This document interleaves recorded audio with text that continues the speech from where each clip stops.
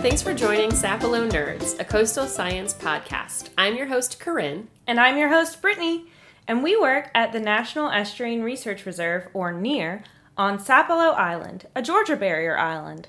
So some of you listening might know that I am a bit of a nature nut. Yeah, that's putting it lightly. I have seen your menagerie of rehabilitated animals. Yeah, true. Among my many hobbies, I am also a licensed wildlife rehabilitator for the state of Georgia. And what we are going to talk about today is something I'm really passionate about.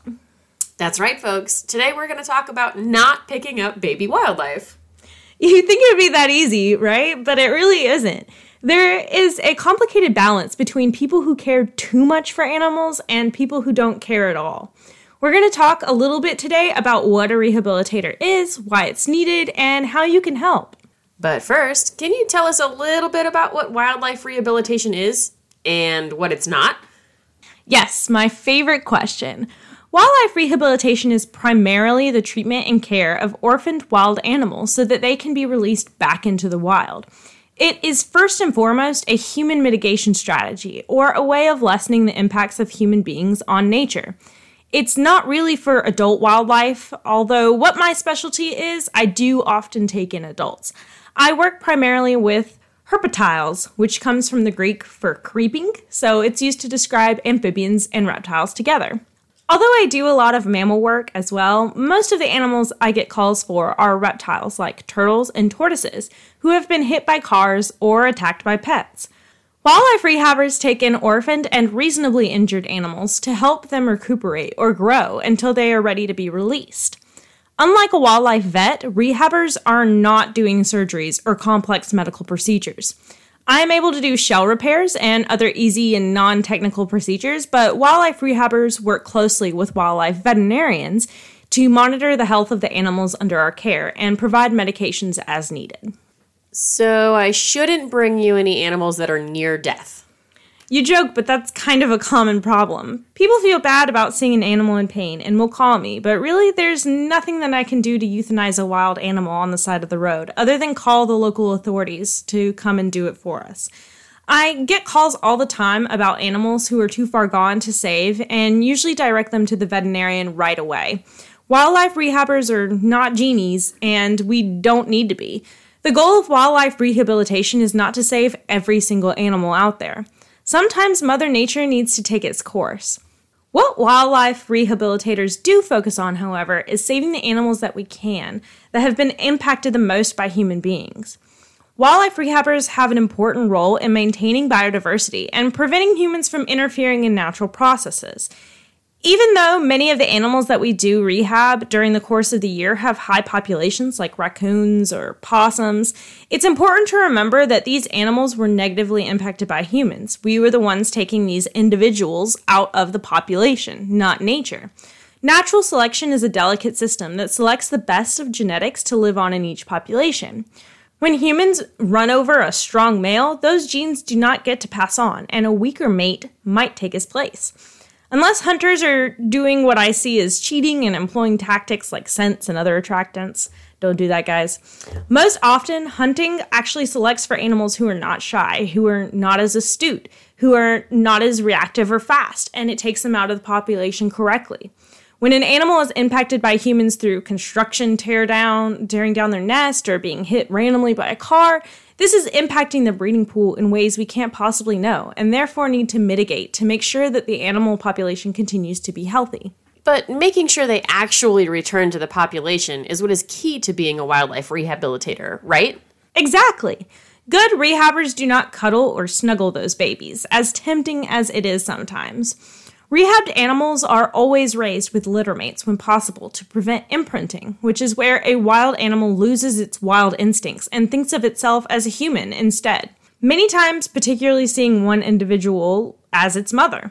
This can be difficult as a single rehabilitator, but in places like my partner organization, Savannah Wildlife Rescue Center, located in Chatham County, they stick to strict feeding routines and ensure that older animals are not seeing the same people every day in order to avoid them getting accustomed to these people.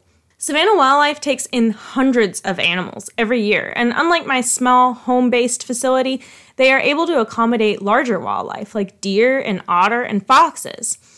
Since they, like all rehabbers, are run purely off donations, they hold several different fundraising functions throughout the year and are volunteer run, so are always looking for people to help. To learn more about them, see the link in our description. So you've mentioned turtles and tortoises and larger mammals, but what are some of the animals you've worked with in the past?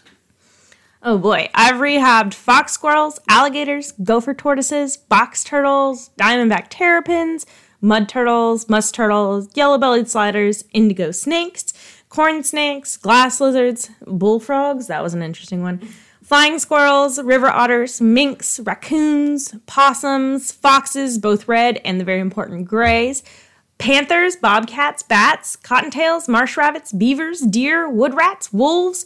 I mean, more animals than I can list, honestly. A good portion of those were species of concern, but some were just everyday wildlife that many wouldn't consider important enough to bother with. But even if you ignore the ecology of it, people become really emotionally involved when they see an injured animal and will try to find someone with expertise to help, often winning over my soft heart. So where do people find these animals? Oh, all over. I've had people bring me in animals they found at work, animals they've accidentally hit with their mowers, animals they found in their cars, animals they found in their attics. The most common, however, tends to be from one of two places. Oh, let me guess. I'm going to say one of those is hit by a car. Ding, ding, ding. Yep. Hit by a car is number 2. What do you think number 1 is? Disturbed the mama and she ran from the nest? That's a very common one, and especially with the old wives' tale that if you disturb a nest or touch a baby, the mama will abandon her young. That's 100% not true. Mother animals form strong bonds with their young just like we do, and having some funky human stink on them is not going to make them abandon their young. Especially with birds, who have very different olfactory makeup than we do, and do not smell like we can. If you find a baby animal, the first thing I always recommend is to try and locate the nest, and then put the animal back if you can. If you cannot, make a temporary nest out of the way, and as close to the original nest as possible to allow mama to find her babies. If after a few hours mama has not returned, then you can worry about finding a rehabber. Okay, so if it's not someone running off mama, what is the most common way you get these orphaned or injured animals? Well, from Fido and Fluffy. Oh, that makes a lot of sense. Dogs have a unique ecology in natural areas, with notable differences from native animals.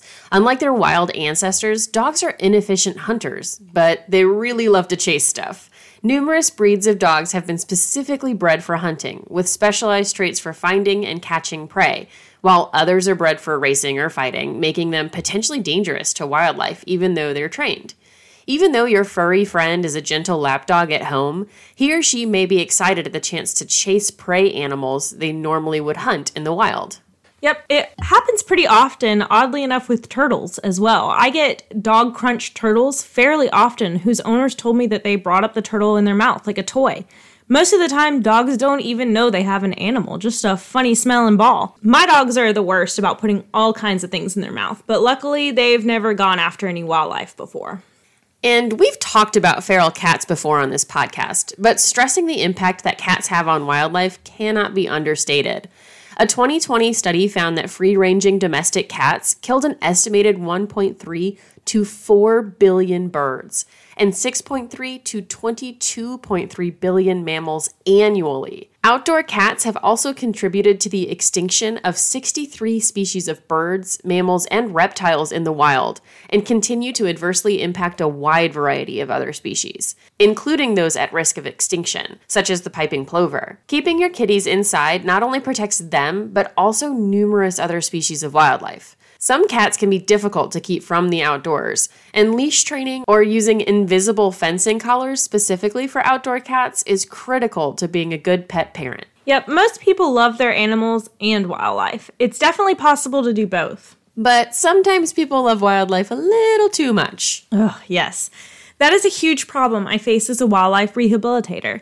While it is great that people want to help those animals, it's also important to understand that one of the biggest contributions I make to wildlife as a wildlife rehabilitator is to tell people to put that animal back where it came from. Put that thing back where it came from, or so help me. Get that thing away from me, you guys. Put that thing back where it came from, or I'll poke myself in the eye. But for real, most of the time it really isn't a case of needing a rehabber. People just want to help so badly, they do more harm than good.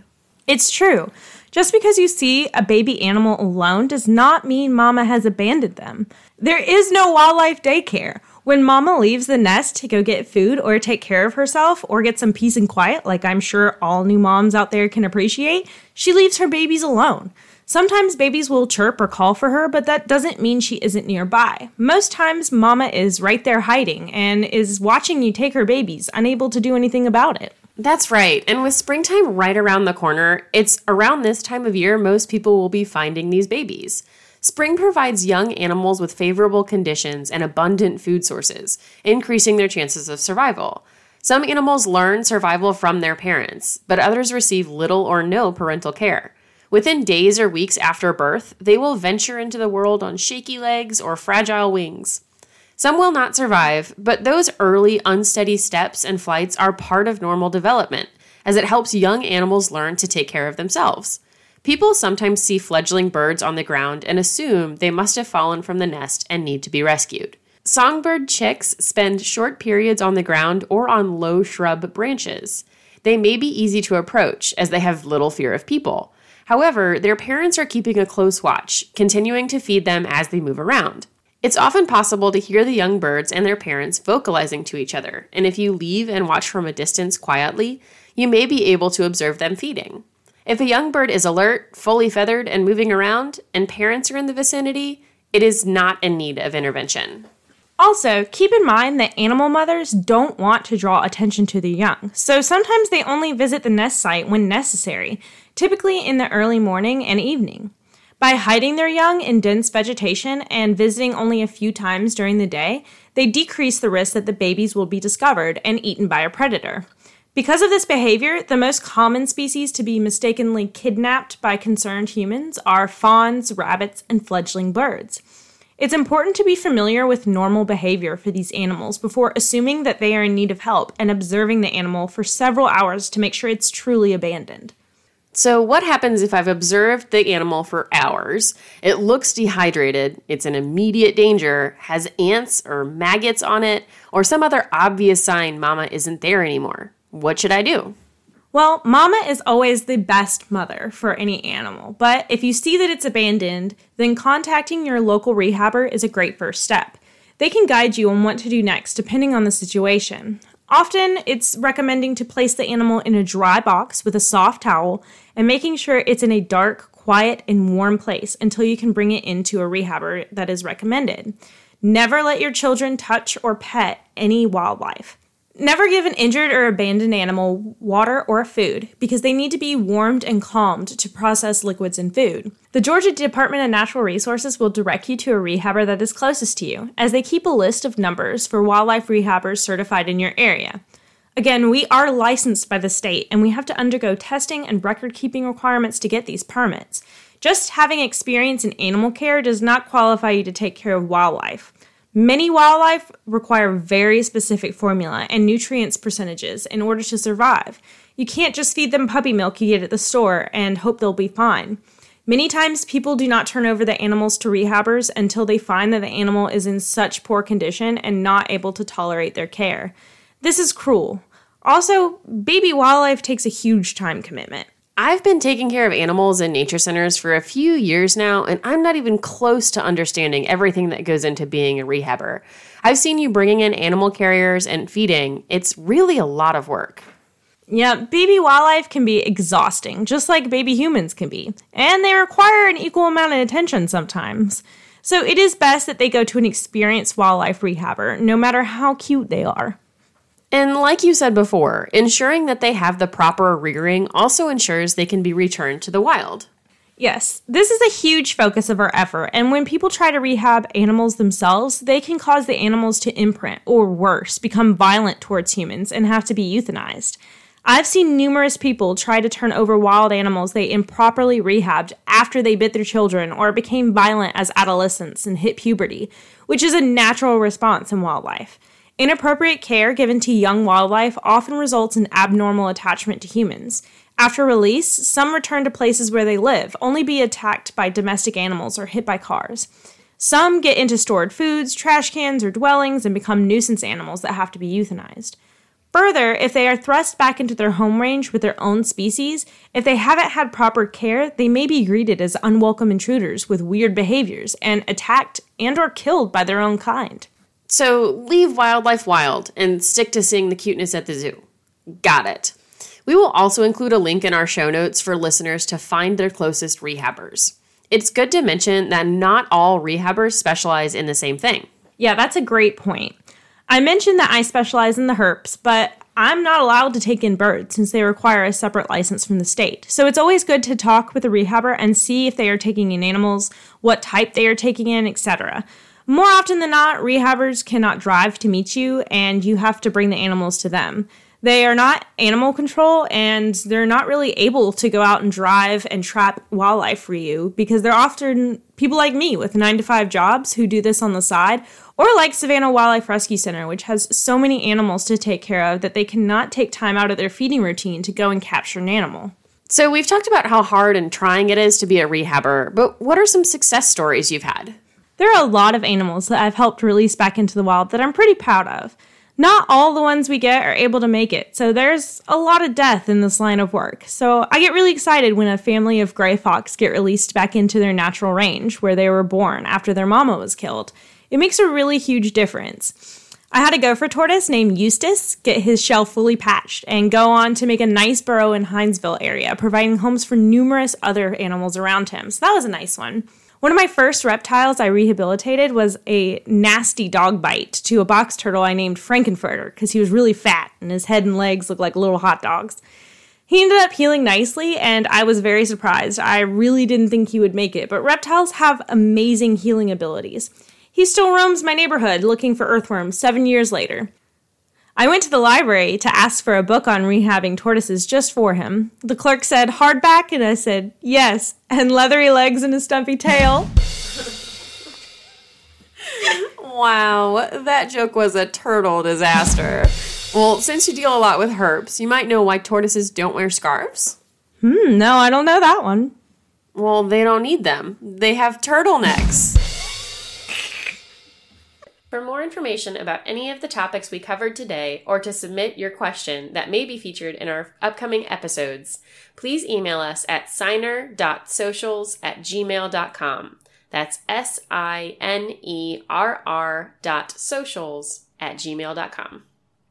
Thank you for listening to Sapelo Nerds, a coastal science podcast brought to you by the Sapelo Island National Estuarine Research Reserve. Please check back for more episodes released on the 1st and the 15th of each month. And that's the Sapelo Sound.